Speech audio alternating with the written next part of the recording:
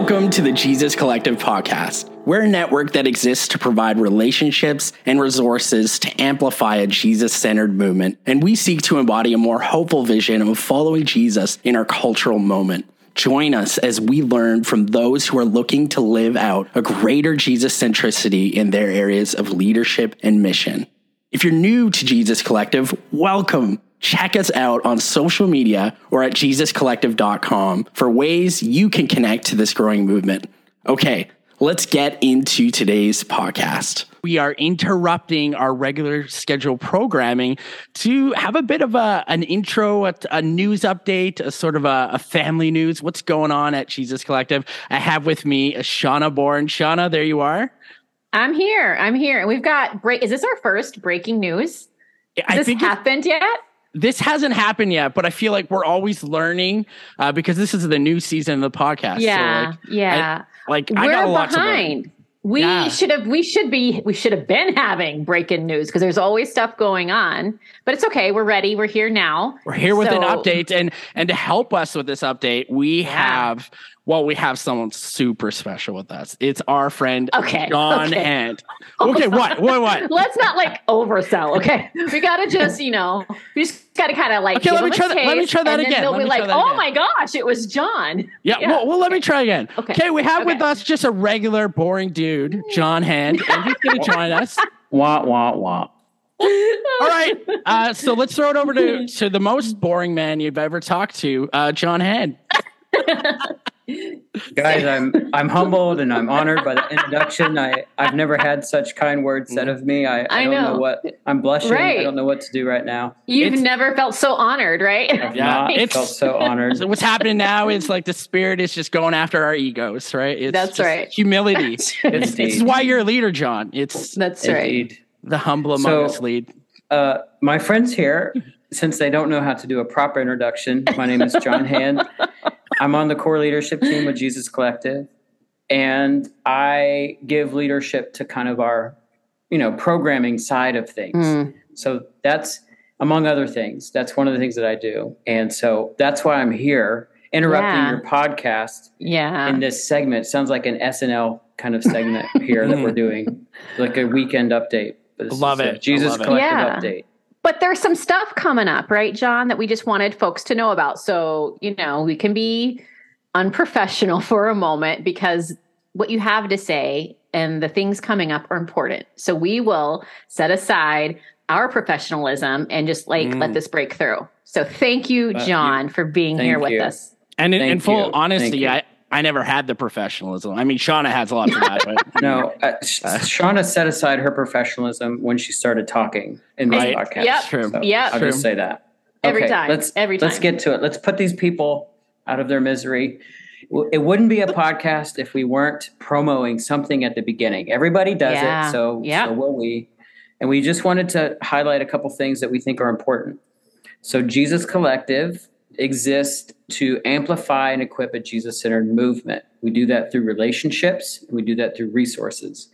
And one of the ways that we can amplify a Jesus-centered movement from an equipping perspective is this thing called Learning Labs. So if you're listening to this podcast in the week of January, beginning on the 16th, 17th, or 18th, maybe 19th, you are not too late to apply to be a part of one of our learning labs. So if you go to JesusCollective.com and go to the event section, you can see that we have 4 learning labs that are launching.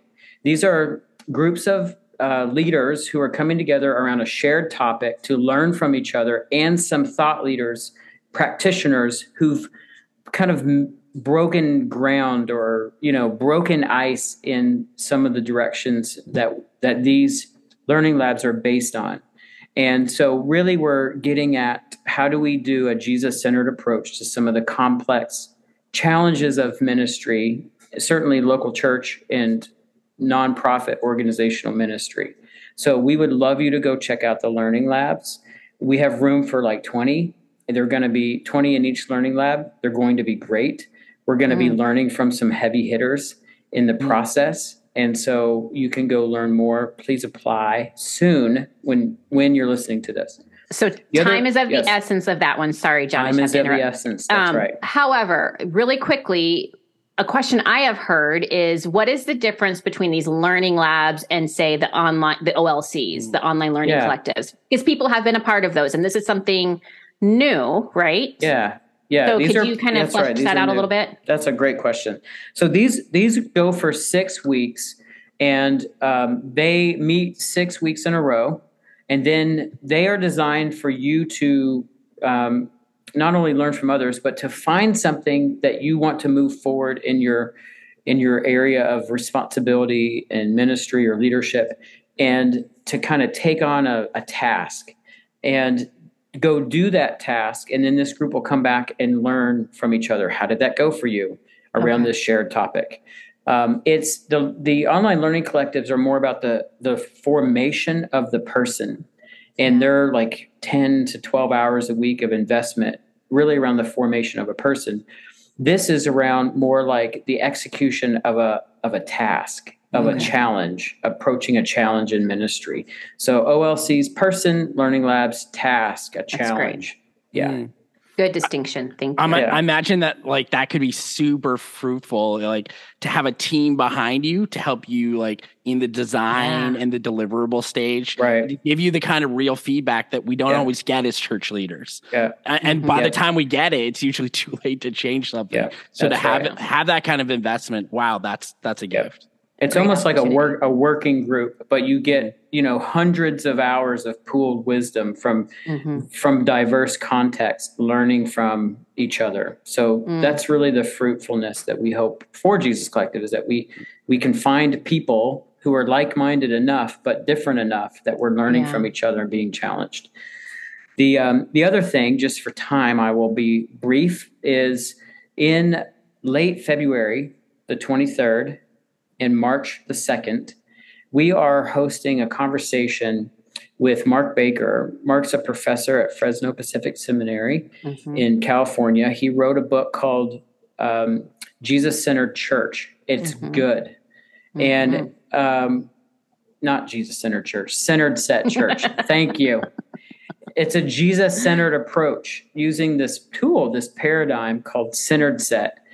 And it gives us a kind of a way to approach discipleship in the church from a way that might be called, some have heard it said third way, but from a way that is as generously inclusive and unity in diversity maintaining unity and diversity as we can, while still like discipling people in the way of Jesus in the narrow road, right? Because it's a narrow road. It costs something, but we're trying to call people to discipleship in a way that allows them to be held in this space of grace in our differences, even though we're calling people to a narrow path. So the subtitle is Shaping Disciples Who Practice the Way of Jesus in a Judgmental World.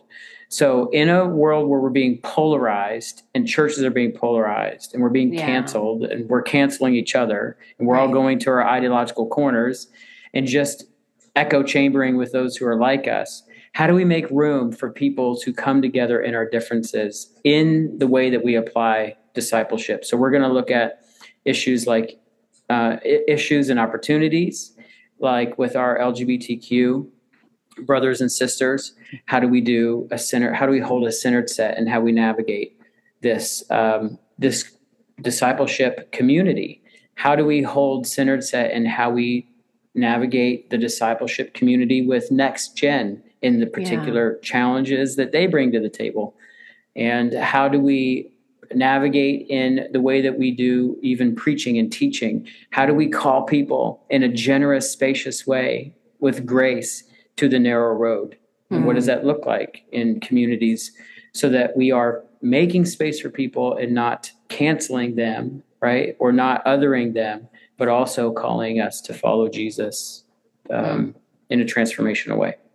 That's awesome. Can you repeat those dates again, John, for folks? Yep. February the 23rd and March the 2nd. You can go to our website. It's the featured event. It's a low cost And we're learning from practitioners. This isn't just theory. So Mark's going to do some presentation, but we've got 6 practitioners who are living this out in leadership that we're going to be learning from how they do it, how their church does it. And that's what I'm looking forward to. This is not pie in the sky. This is like nuts and bolts. Come learn how others are doing this. It's so good. So good. All right. Thank you so much for joining us, John. This has been exciting to get some of these updates. I love hearing what's going on. I definitely bring this stuff to my leadership team and to our church leadership. It's really a huge resource for us. So I want to thank you for putting that stuff out there. So I think that's our family news update. Yeah. That's it. Back to our regular schedule programming. All right, dear listener, let's tune in to Brad Jersak.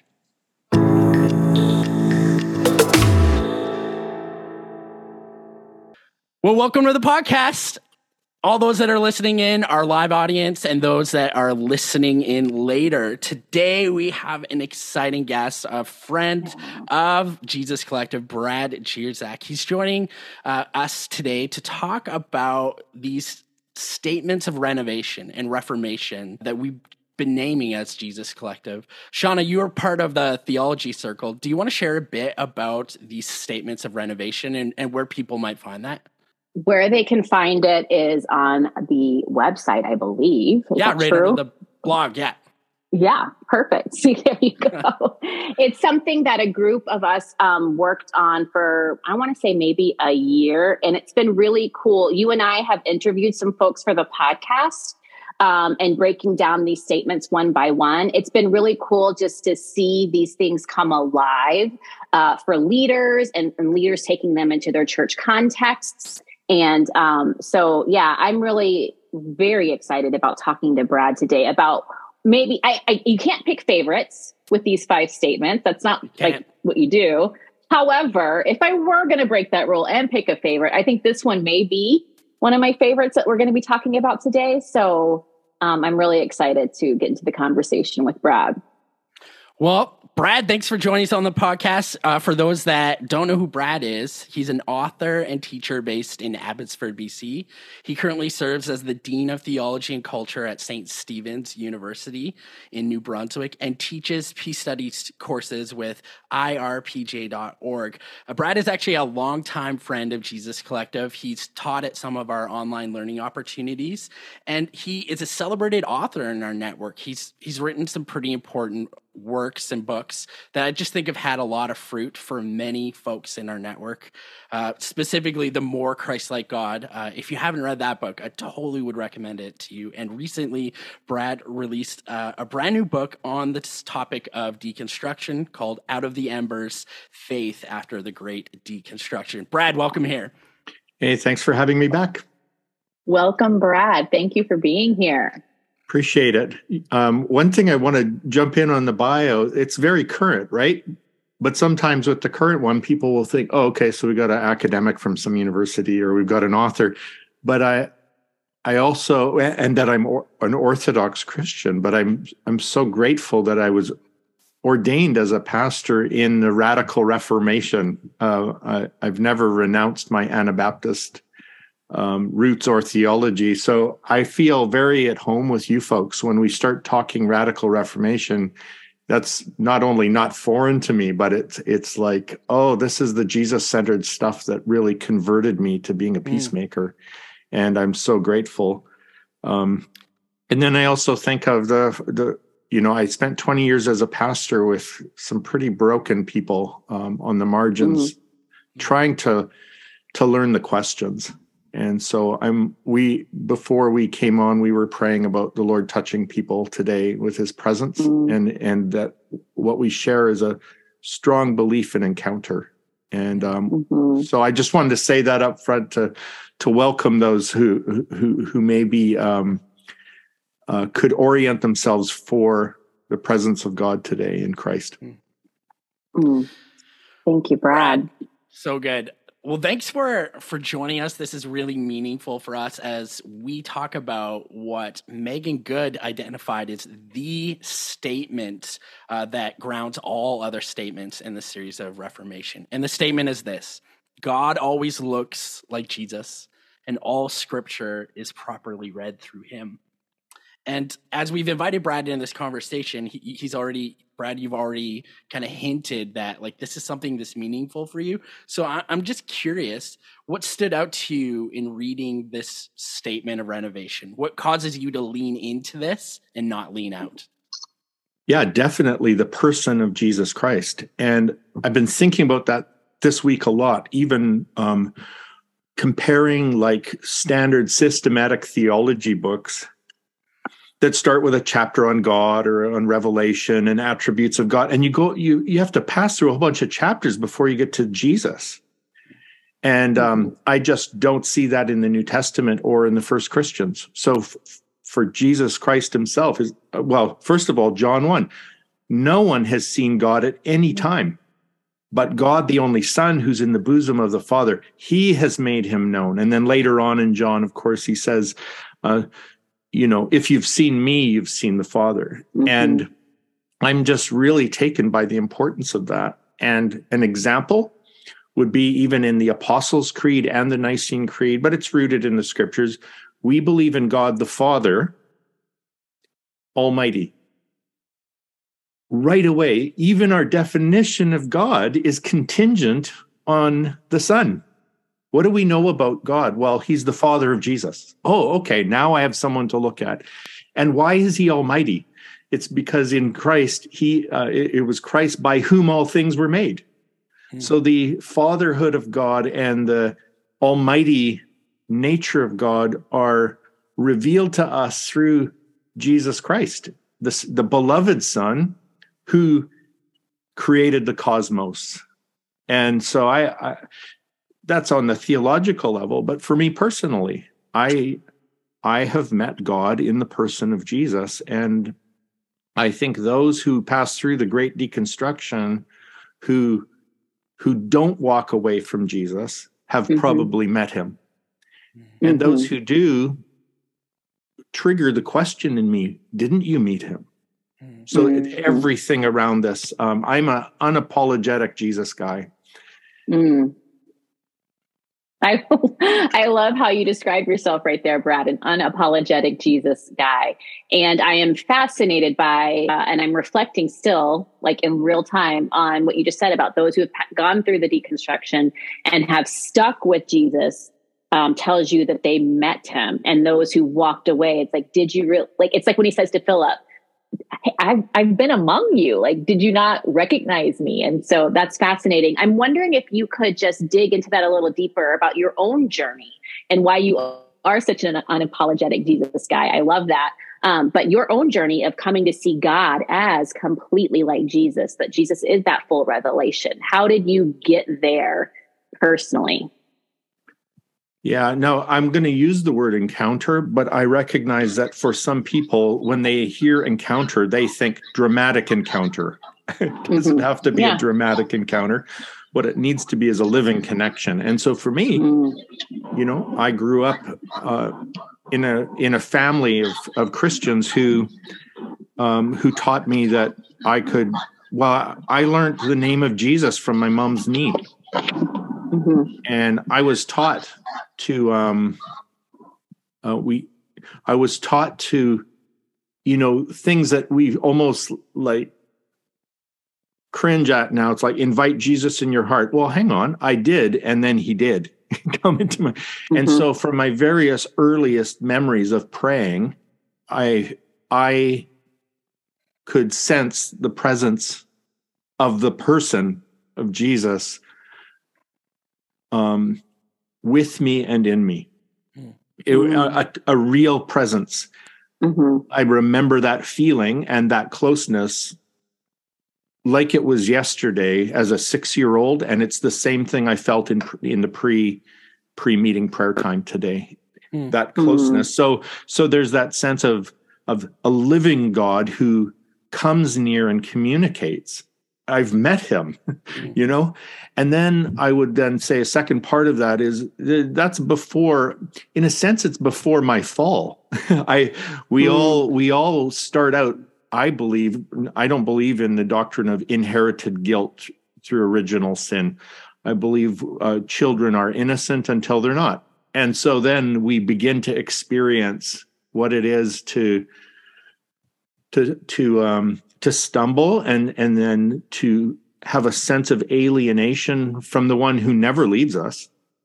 Yeah. And so I then needed to experience him as Redeemer and Savior. And I've felt that more through my life, like when I really botch things, when I harm people, when I've been the perpetrator of spiritual abuse, when I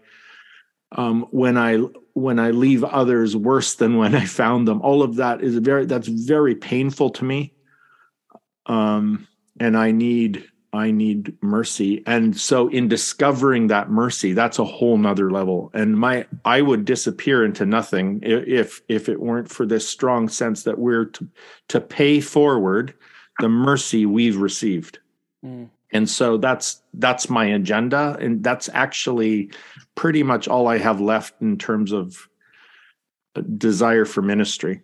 Paying forward the ministry. That makes sense to me, but then it's completely connected to encounter of Jesus, not only directly in my heart, but also through those who showed me mercy, who embodied Christ.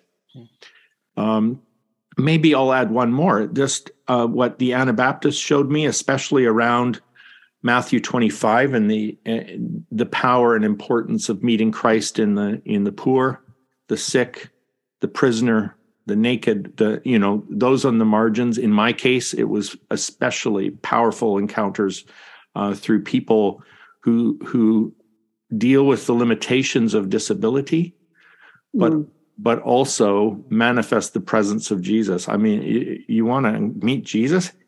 Just have some actual friends with Down syndrome. They're virtually angelic, and then get to know them well enough to see that they're not. And then at that point, you'll find, I think I've just met Christ in them. So they've ministered to me so much. So that would be one. These are all examples of a living connection with a real person. I find that so beautiful. It makes me think of, like, Karl Rahner once said that, like, the Christian of the future is a mystic or nothing at all. And I appreciate that, like, rather than having a sort of a classic evangelical conversion story of like, I was all bad and then I was all good. You're like, but I had something there. And like, there's a generosity and an appreciation for even the ways that Jesus met you as a young child from your mother's knee. I find there's a maturity about that I want to emulate, because it's really easy to just throw shade on what was, to constantly shift from direction to direction. I make it sound like it's all, I didn't even mention the Bible there, but I would encounter the Christ of the Gospels in those Gospels as well. And I think that's my quality control, that the Christ I meet in the Gospels ensures that the Jesus I meet in my heart isn't just a projection, but also the real Christ who lives in my heart is quality control for the way I read the Gospels, because you can botch that with bad interpretation. So I'm always comparing that, right?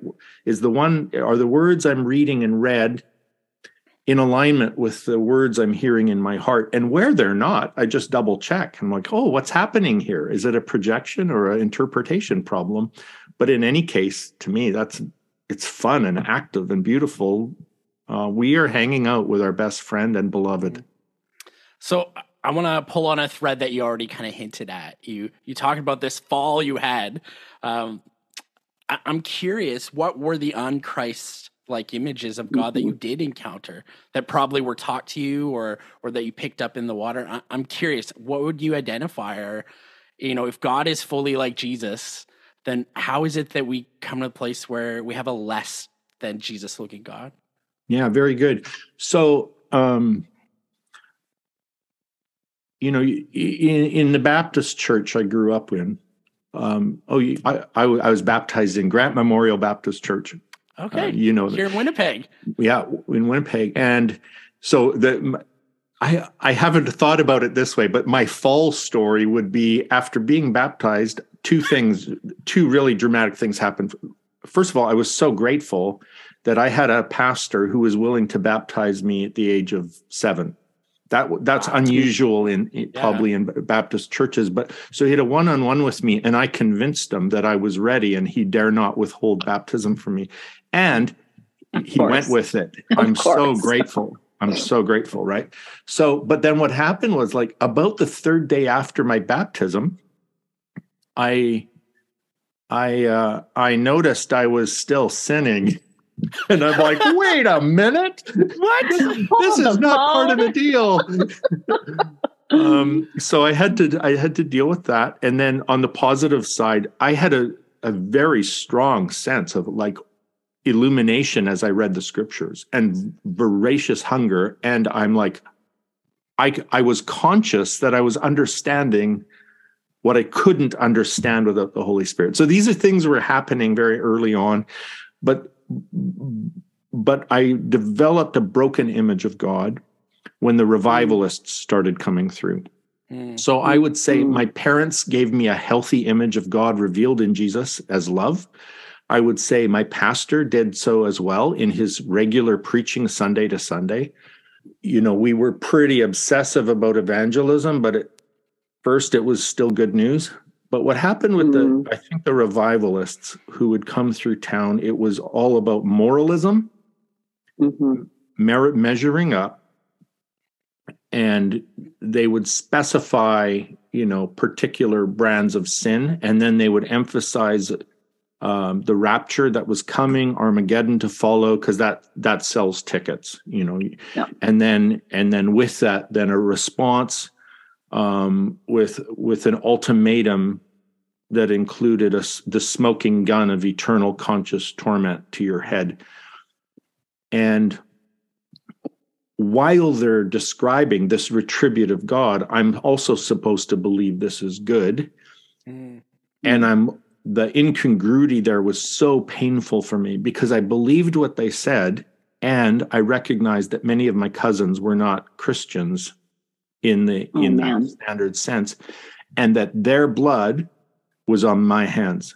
And I'm like 7, 8 years old, and I'm buying into, like, wow, this is great that Jesus is coming back probably next week. And at the same time, just like, this is the God who's going to cast my cousins who I love into a lake of fire forever. And I think most of us only would handle that as a cartoonish thing then. You can't actually take it seriously or you'd go mad. And I felt like I might. So I also felt powerless to convert them. So all of that. So I had that infused into my image of God. And then the chick comics, of course, didn't help. My goodness.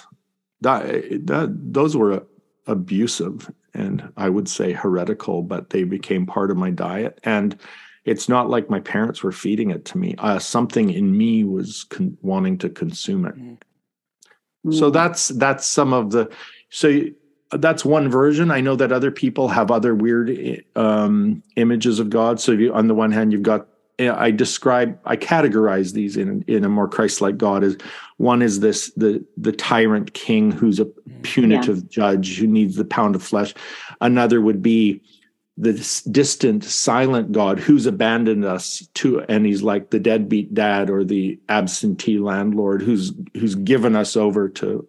So that kind of God's not hovering over me with punishment. He's just abandoned us. And then a third would be.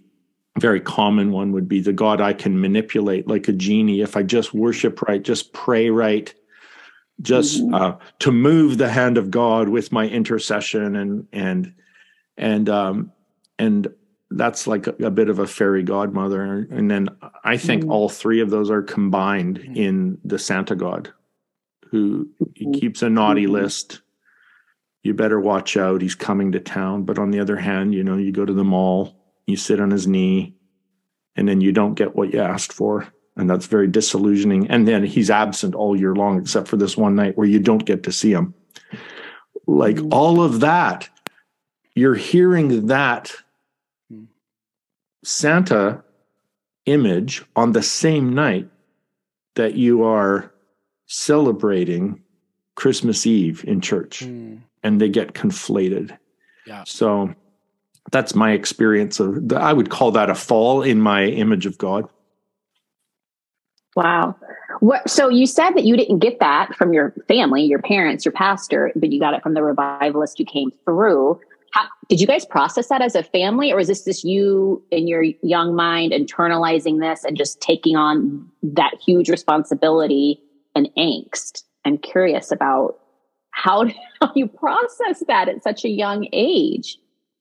Yeah, that's a good question. And I should say I was already inferring some of the Santa stuff before the revivalist came. So this didn't all happen at once. There's probably stages, right? But I was internalizing it. I was making inferences about God from my observations, and my parents weren't conscious of this, and so they just kept doing what they do, showing me that Jesus loves me, that I could love the scriptures, that we have good news for people.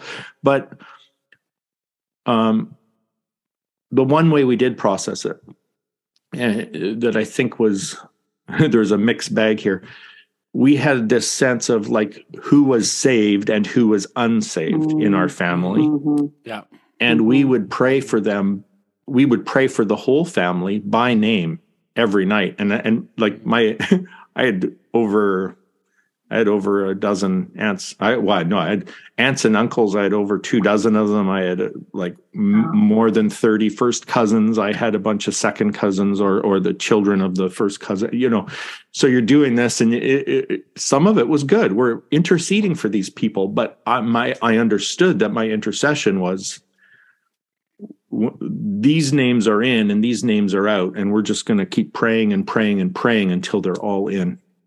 And that reinforced some positive things in prayer and some, I would say, some really negative stuff that creates the angsty element. Yeah. And again, seems to just add to that already heavy weight your young self was carrying. And so obviously there was a recapturing of Jesus as the full image of God. And obviously that's important. You've talked about that and you've written about that. So why would you say so though? Why is it so important to have Christ completely shape our image of God? I know personally it has been a part of my reconstruction and it has been so freeing, but what would you say to other folks? Like, you have to have Christ as your complete image of God. Why is that so important? Yeah, well, I mean, aside from the fact that Scripture reveals that as factual, I like that you're throwing into Scripture. I mean, yeah, but also, I think why it becomes so important in real life is that whatever images of God or even of Jesus that we fashion, they trickle down back to us. So there's this feedback loop where I am creating the image of God in my image. And then whatever image of God I create, now I become like that image. So who made who here? And I just think that's natural, because what happens is if you have a God sense, if you have God consciousness, you've got to ascribe something, some attribute, some who this is, and how do you do that?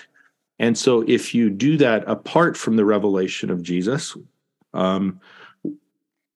what are the bricks that you're going to build this image of God from? And so I may build them from my own traumas. I may build them from the foibles of my parents. I may build them from detachment. I think the ancients did this. They would say, okay, there's a God out there. And what can we say about this God? Well, this God made everything, maybe, and he causes everything. All right. So now you have a miscarriage, or you have lightning strike your village and burn it down. Okay, well, so God made everything and he caused that. So now what kind of God causes that? And and what can we do about that? And so you begin to develop religious practices to to please that God so that lightning won't strike your house, and so that you won't experience disease or tragedy. And then when you do, if you're like, but wait, I've concluded that God is good and causes everything. So if I experience these things, either he's evil or he's good and I'm evil, and this is punishment. So then every tragedy, every disease, all of that builds, and you have to have God come in person to set it right and say, that's not who I am. Yeah. And I'm happy to say this, though, too, that although I find a lot of Christians don't have a Christ-like God, I'm grateful that Jesus Christ is so generous that he's shone his light even beyond Christianity. So this last week, I'm reading the Bhagavad Gita, which is Hindu scriptures. I've just finished the complete scriptures of the Sikh people. I've read the Quran in the last month. I'm reading these things, and a lot of them, there's some unchristlike things there, just like in my religion. But I'm also seeing revelation there. I'm like, how could you know this? So, for example, talking about, like, it's not about heaven or hell, it's about our beloved. Oh, okay, I buy that. How did you know that? You didn't infer that.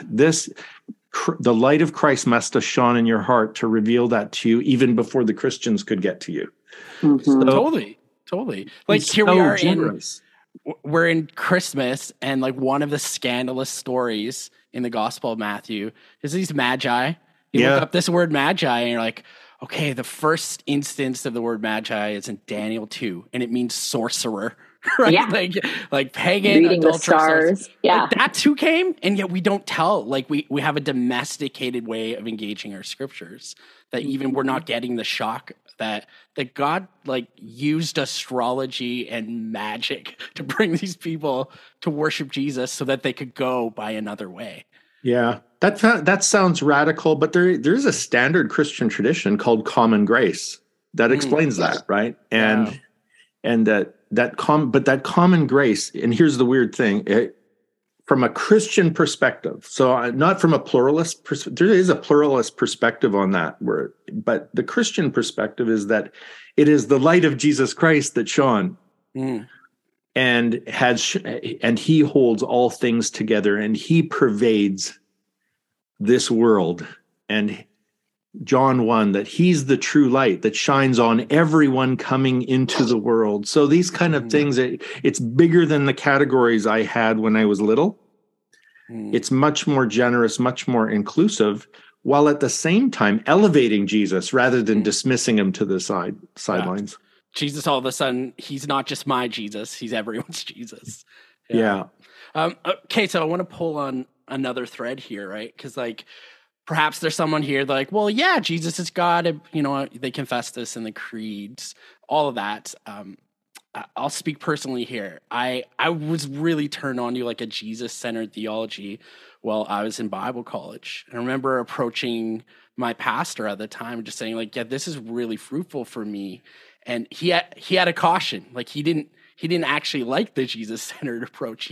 He's like, but you're not having to be careful. Yeah, you got to be careful because you don't have the whole witness of Scripture, is what he would say. He would be like, God is holy, and then he'd use the word like HWHOLE, whole. He's whole, right? And he had the suspicion that by focusing and giving Jesus interpretive priority, that there's this sort of like canon within a canon.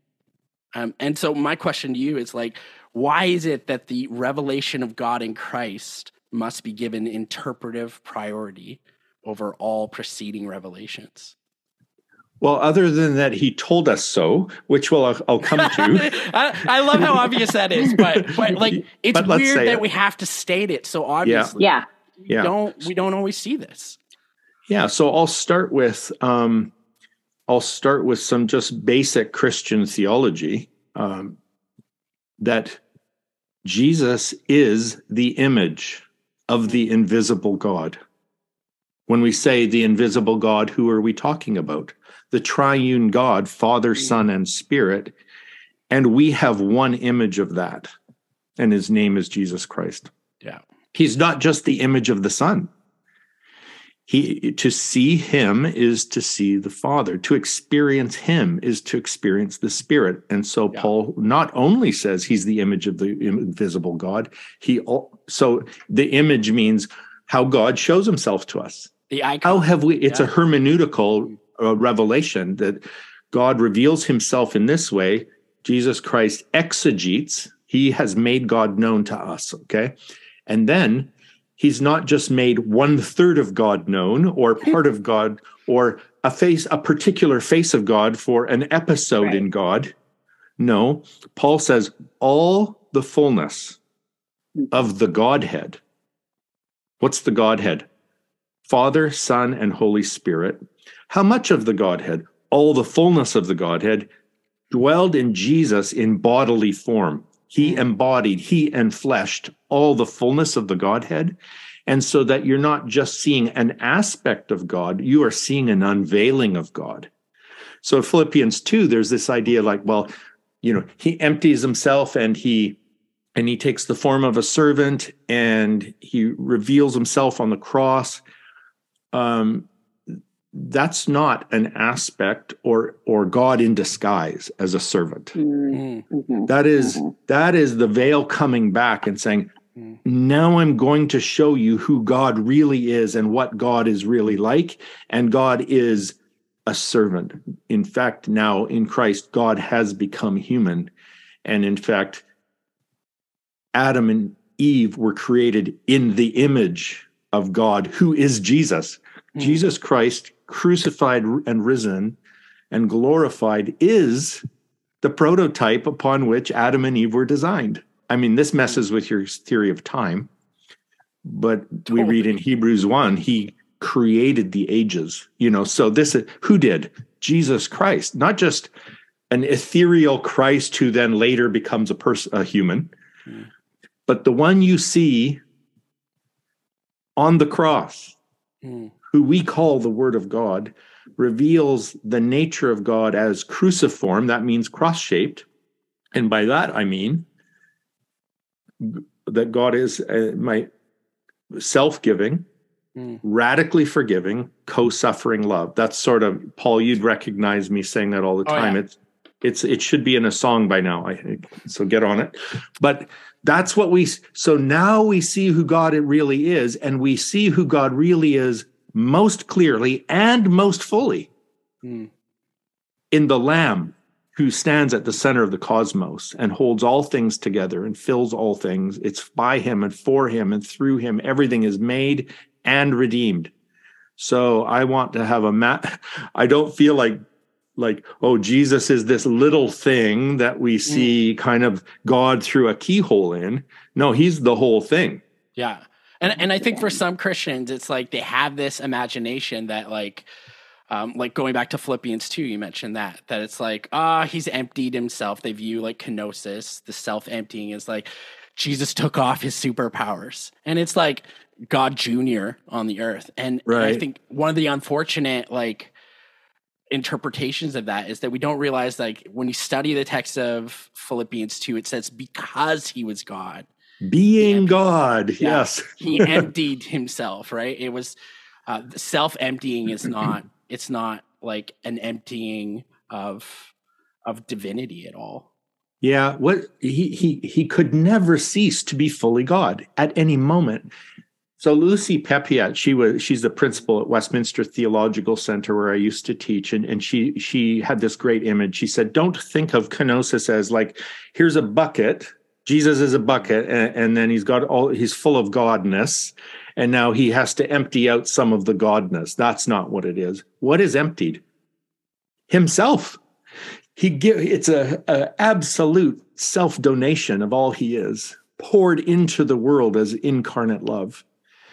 And what I love about that, and I mentioned this is even bigger than the Christian vision. I am seeing people who are captivated by that Jesus from other faiths now. You know, my friend Safi Kaskas, Muslim scholar, translated the Quran never intends to become Christian, but he's absolutely captivated by Jesus, and he's a Jesus follower par excellence. And he's like, we need to read and learn and live the Sermon on the Mount and obey it, because Jesus said, here's the wise one who builds his house of the rock. He hears these words of mine and puts them into practice. I'm like, we still disagree on our Christology, but he is absolutely, he says, no good Muslim can ignore the person of Jesus, and they need to learn what he taught, and they need to obey him. And I'm like, well, that's pretty good, because I'm hearing Christians who are saying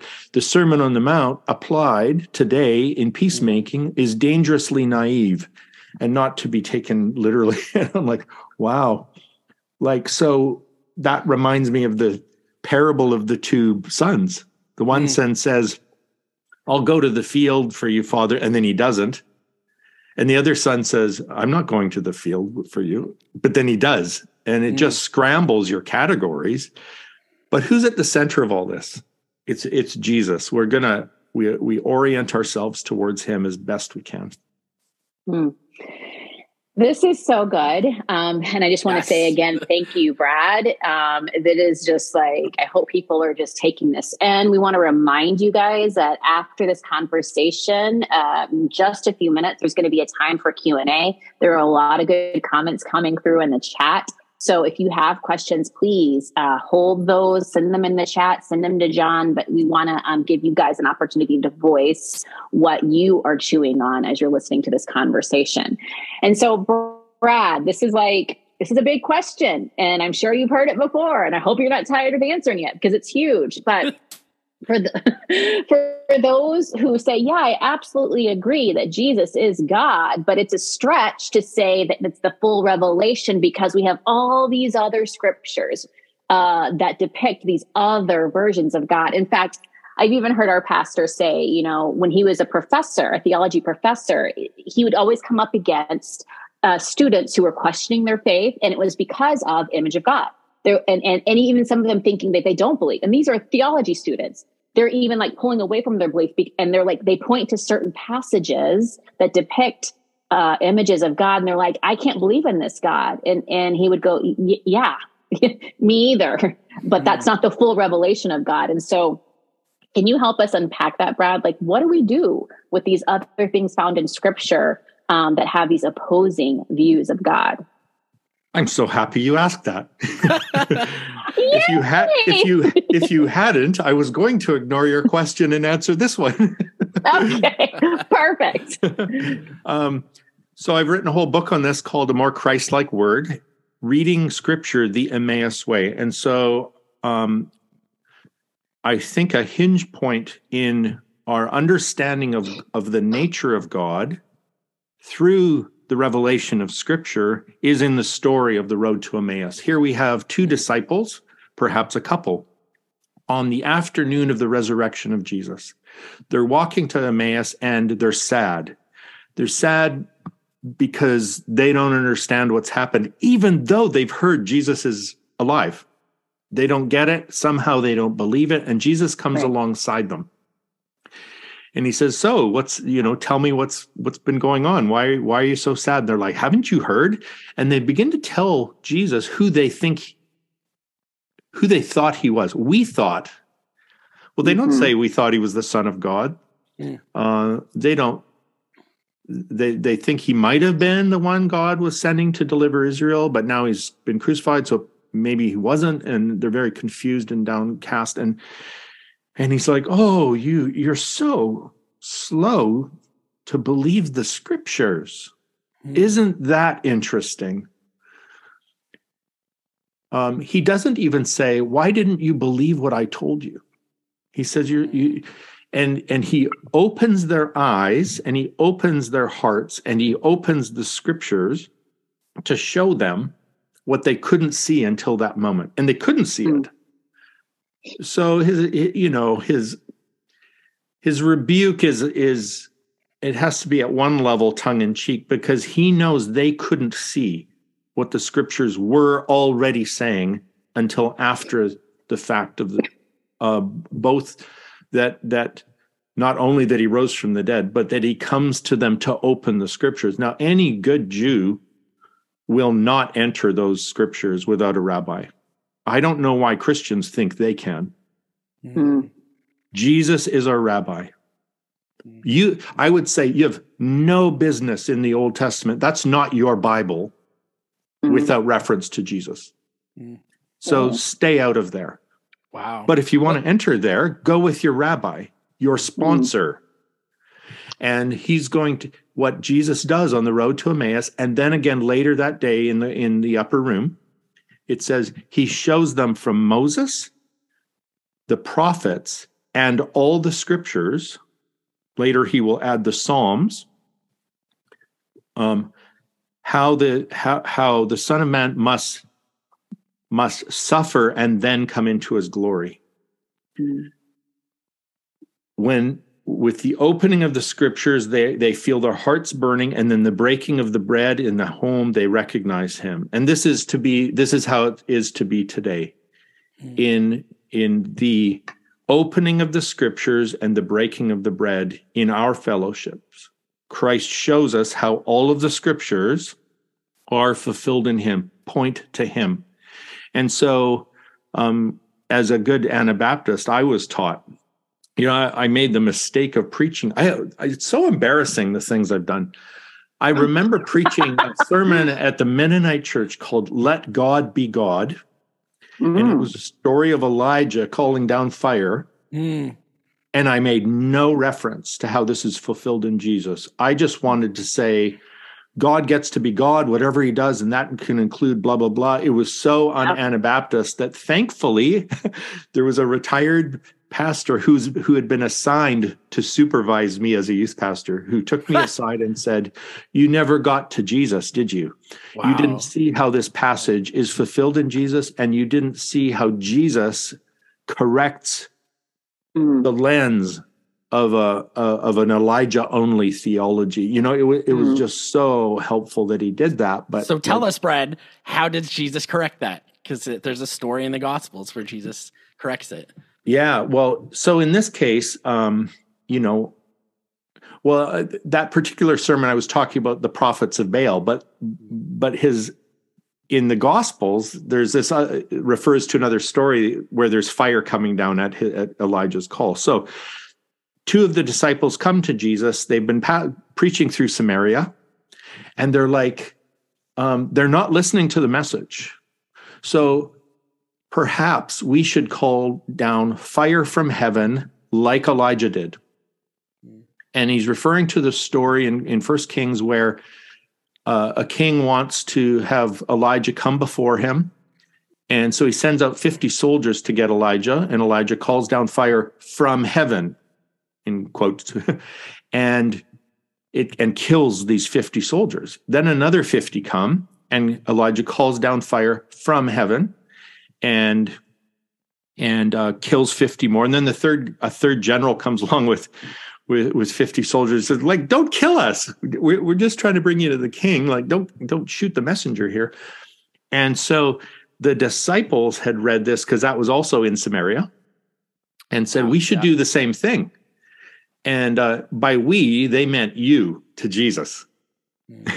You should do this because you're just applying the Bible. This is the God we know. And in fact, this is the God the narrator is describing when he says it's from heaven. Maybe he means it's from the sky, but there's the implication that it's coming from the heavens, as in God is responding to his prophet as a death dealer.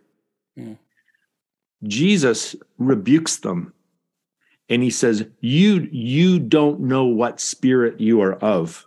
I wonder what to do with that phrase, because it's the same spirit that the Old Testament narrator is of.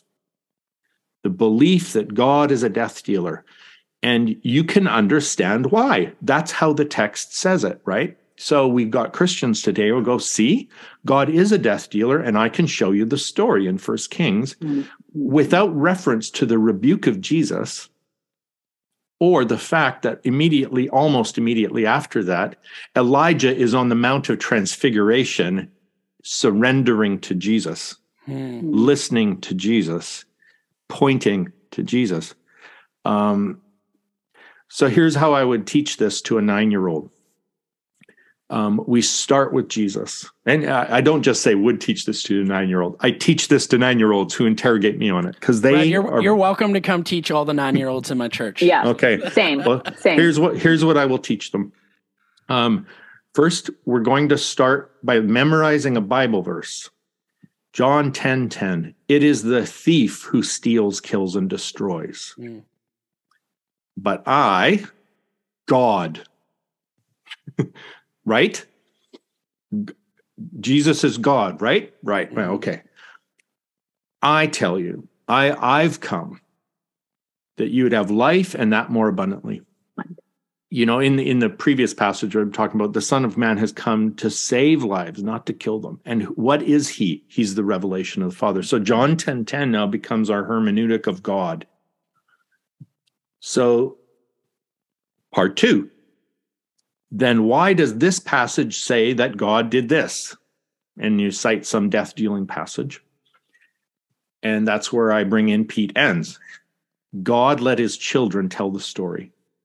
Children that hadn't met Jesus, children that hadn't heard of Jesus, children that hoped there was a Messiah coming, but children who did not have a revelation of God, who among those people who'd never seen God at any time.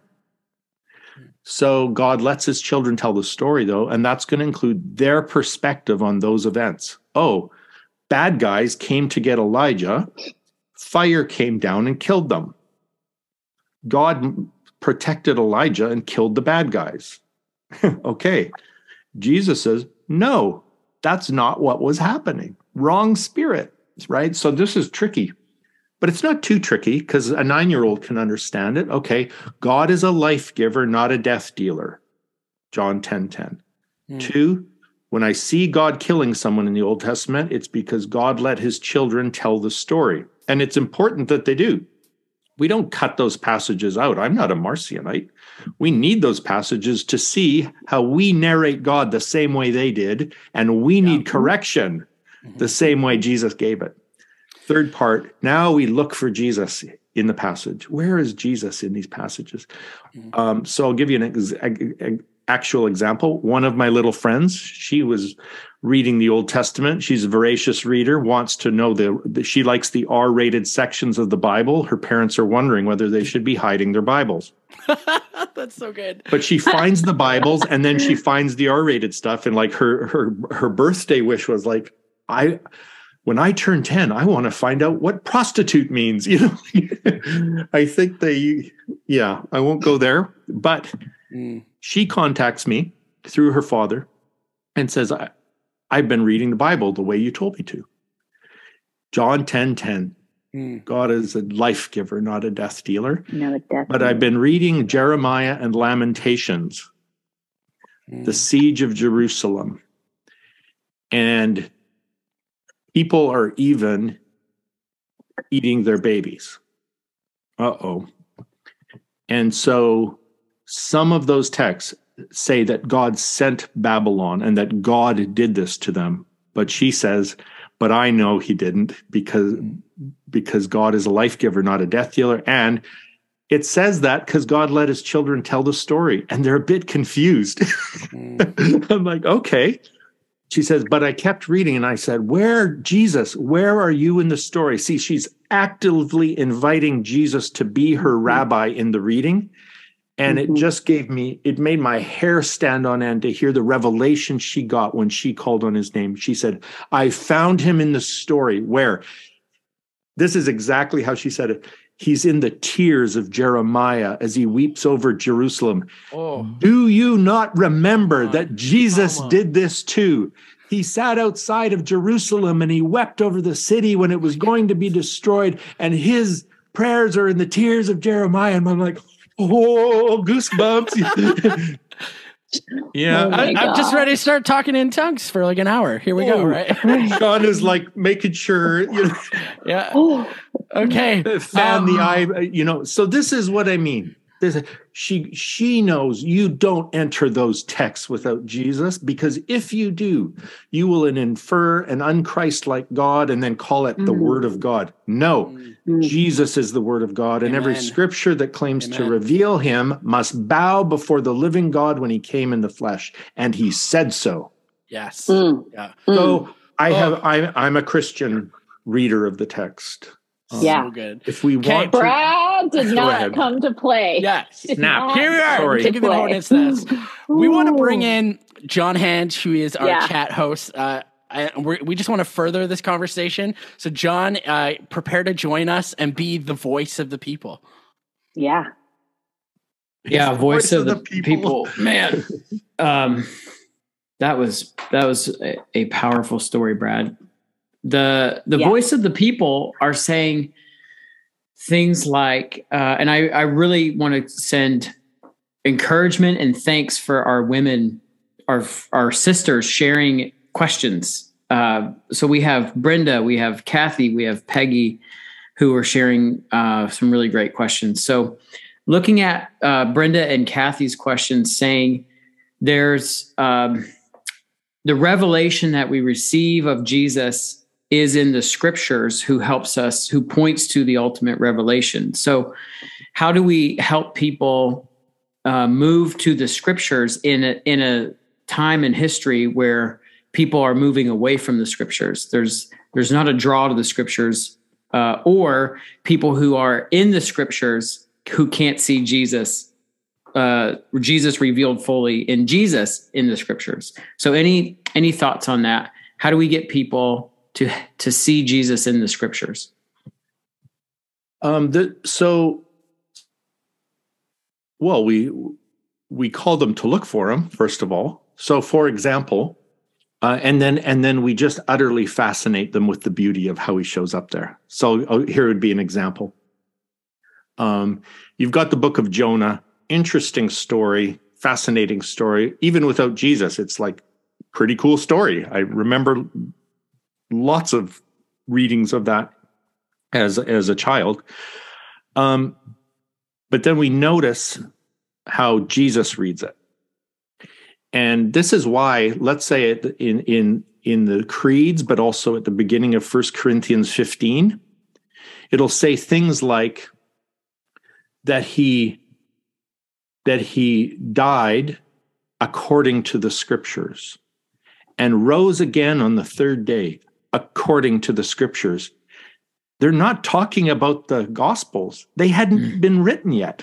Mm-hmm. Where are we seeing Jesus die and rise again according to the scriptures? So that's actually our Emmaus mandate then, as we go to the scriptures, to go look for that. So when Jesus does that himself, he says to his opponents one day, no sign will be given except the sign of Jonah. For as Jonah was in the belly of the whale 3 days and 3 nights, so must the Son of Man be in the belly of the earth. And so Jesus is looking in those scriptures for his own death and resurrection, for a foreshadowing of his suffering and his glorification. And there you have it in Jonah chapter 2. He's in the belly of the fish, and he prays, and he's not just praying, rescue me from the fish. He's saying, rescue me from death, for I have gone down into the heart of the mountains. Rescue me from the pit. And he's talking about Sheol. It's poetic, but if you take the poetic language seriously, it's resurrection language, and Jesus sees it there. I'm like, wow, we could see it everywhere.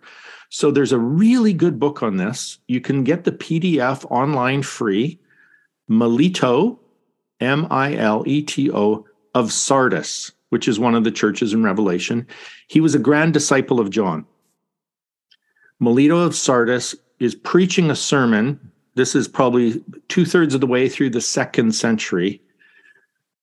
And he's reading it the way John reads the scriptures, when you look at the Gospel of John. And because he frames it all around Pascha, the Passover, and how Christ fulfilled the Passover. Mm-hmm. And so in this sermon, he preaches on Pascha weekend. And in the sermon, you can read it in about 30 minutes. In the sermon, he explains how all of the scriptures anticipate the life and the passion and the resurrection of Jesus. He explains it by talking about shadows and reality, or a blueprint in a building, and how these things, they are anticipating something bigger coming, something more beautiful coming. That each of the stories and narratives in the scriptures are almost like, well, you make a model, a 9-inch model out of clay, and that 9-inch model out of clay will become a 90-foot model out of gold. So it's a magnification. And then he just proceeds to go through the scriptures, example after example after example. And I have categorized them in my mind, and in that book I did, where every time you see anybody suffering in the Old Testament anticipates the much greater suffering of Jesus Christ. Every time you see a victory in the Old Testament, no matter how dubious and bloody, you are anticipating the much greater victory of Christ over Satan, sin, and death, where no one else has to die. Every time you see sin in the Old Testament and betrayal and the fallenness of God's own people, you are seeing an anticipation of the much greater betrayal through humanity, through Pilate, through Caiaphas, through Judas, and all of the. So that covers almost all of the Old Testament. And you're like, how does this story anticipate that one? Well, here's a trick. When you start with the end, when you read from the end, when you read from the Emmaus point of view, then you can go back in and see how it was there already. The way Elijah calls down fire from heaven, you could do something good with that in terms of how much greater Christ calling down the fire of the Holy Spirit from heaven. That does not destroy and divide, but that unites. But you could also just say, what Elijah does there is pretty mean, and it's fulfilled in the wishes of Jesus' own disciples. So it's always, we call this prefiguring. The Old Testament text prefigure the old or the new, specifically the passion and resurrection of Christ.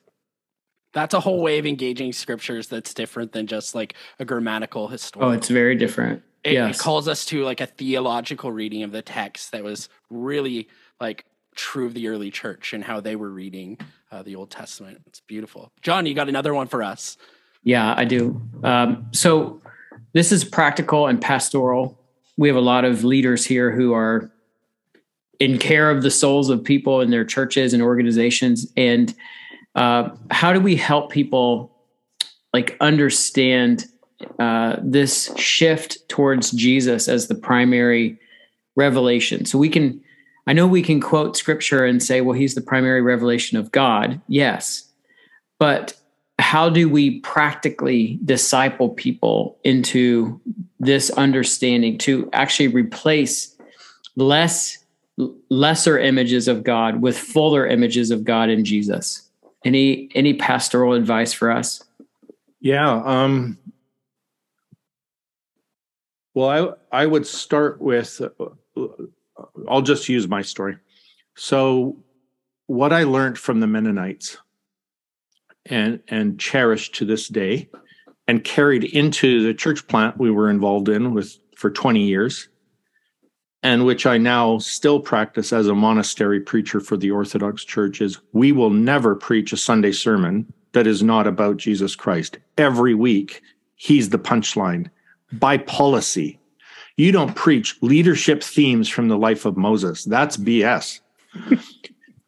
How is this about the good news of Jesus? And Amen. A good way, and how I think about it is this: if this person standing before me is here for the first time and the last time, they don't get to leave here without being uplifted by a good news about Jesus and his love for them. And so even in even in the Orthodox preaching, we would say every gospel story is about the whole gospel. So I wouldn't just preach about, wow, isn't it neat that Jesus healed a blind man? Yes, he did. He does that all the time. Get out more, you'll find out. But how is this the gospel story in that pericope, right? So that's just the policy of our teaching. At a pastoral level, whenever I would meet with anyone, whether it was for like a kind of a counseling session or just for a 3-minute prayer at the front of the church after a service, to phone calls in the middle of the week, at some point they're going to dump on me. They want to share their hurts. They want to share their anxieties. They want to. I'm not a therapist. I'm not qualified to mess with their lives. But what I can do every single time, and we can do it in a coffee shop or a lobby, or a car, let's bring that to Jesus. I want you to close your eyes and see the love of God in his face right now. There he is. Picture him. I don't mind saying that. Picture him. Because we're picturing someone real. And then I say, let's bring that to him, what you're carrying right now. And I want you to put it into his open hands. And now I want you to look in his face, and I'm going to ask him a question and see what he says to you. Jesus, what do you want me to know? And then I'll say, what's he saying? So I'm not being their prophet. I just want them to listen to Jesus. And I just don't meet anybody who can't hear him in that moment, including atheists who don't believe in him. I'm part of, because of my own brokenness, I've been attending 12-step recovery since 2009, started the steps 2008. And what I just see people over and over again having real life encounters with a living God who is setting them free from addictions in a way that is verifiable transformation, even if they can't use his name yet, but I can. And so I'm like, well, whatever your higher power is called, I think that when they call out to their higher power, I believe there's only one person listening, and he wants to come to them, even if he has to come to them anonymously. But if I'm involved, but it's back to the pastoral thing. It's like, so I don't, Jesus is the center of both our pastoral responses in the moment to individuals, and he's the theme of every message we give. Now, there's a time to do other stuff probably during the week, but the Sunday morning proclamation is every Sunday is meant to be an Easter service. We are proclaiming the risen Christ who lives among us today, every Sunday morning. Brad, it's like you think Jesus is real. Yeah, we were having a conversation just this morning, It's as if, yeah. Brad, thank you. Thank you so much. You have given us so much to chew on, so much to reflect, so much for our heart and soul to be just glad and hopeful in. You've given us a lot of what I like to call print it out and slap it on a t-shirt moments. The leadership of Moses. That's BS. That's maybe my favorite. But you have said now on our next fundraising campaign for Jesus Collective, we're selling there it is. After we need $50,000. There's the t-shirt. That's it. There it comes. That's it. Perfect. You're welcome. Yeah. Thanks for tuning in. Don't forget to check out JesusCollective.com, where you can find more resources and upcoming events, learn about getting involved through partnership, and donate so we can keep offering content like this and engage more people and churches around the world. We'd also love to hear from you, so feel free to reach out to us with your ideas and feedback. You can drop us a message on social media or email us at connect@JesusCollective.com. Until next time.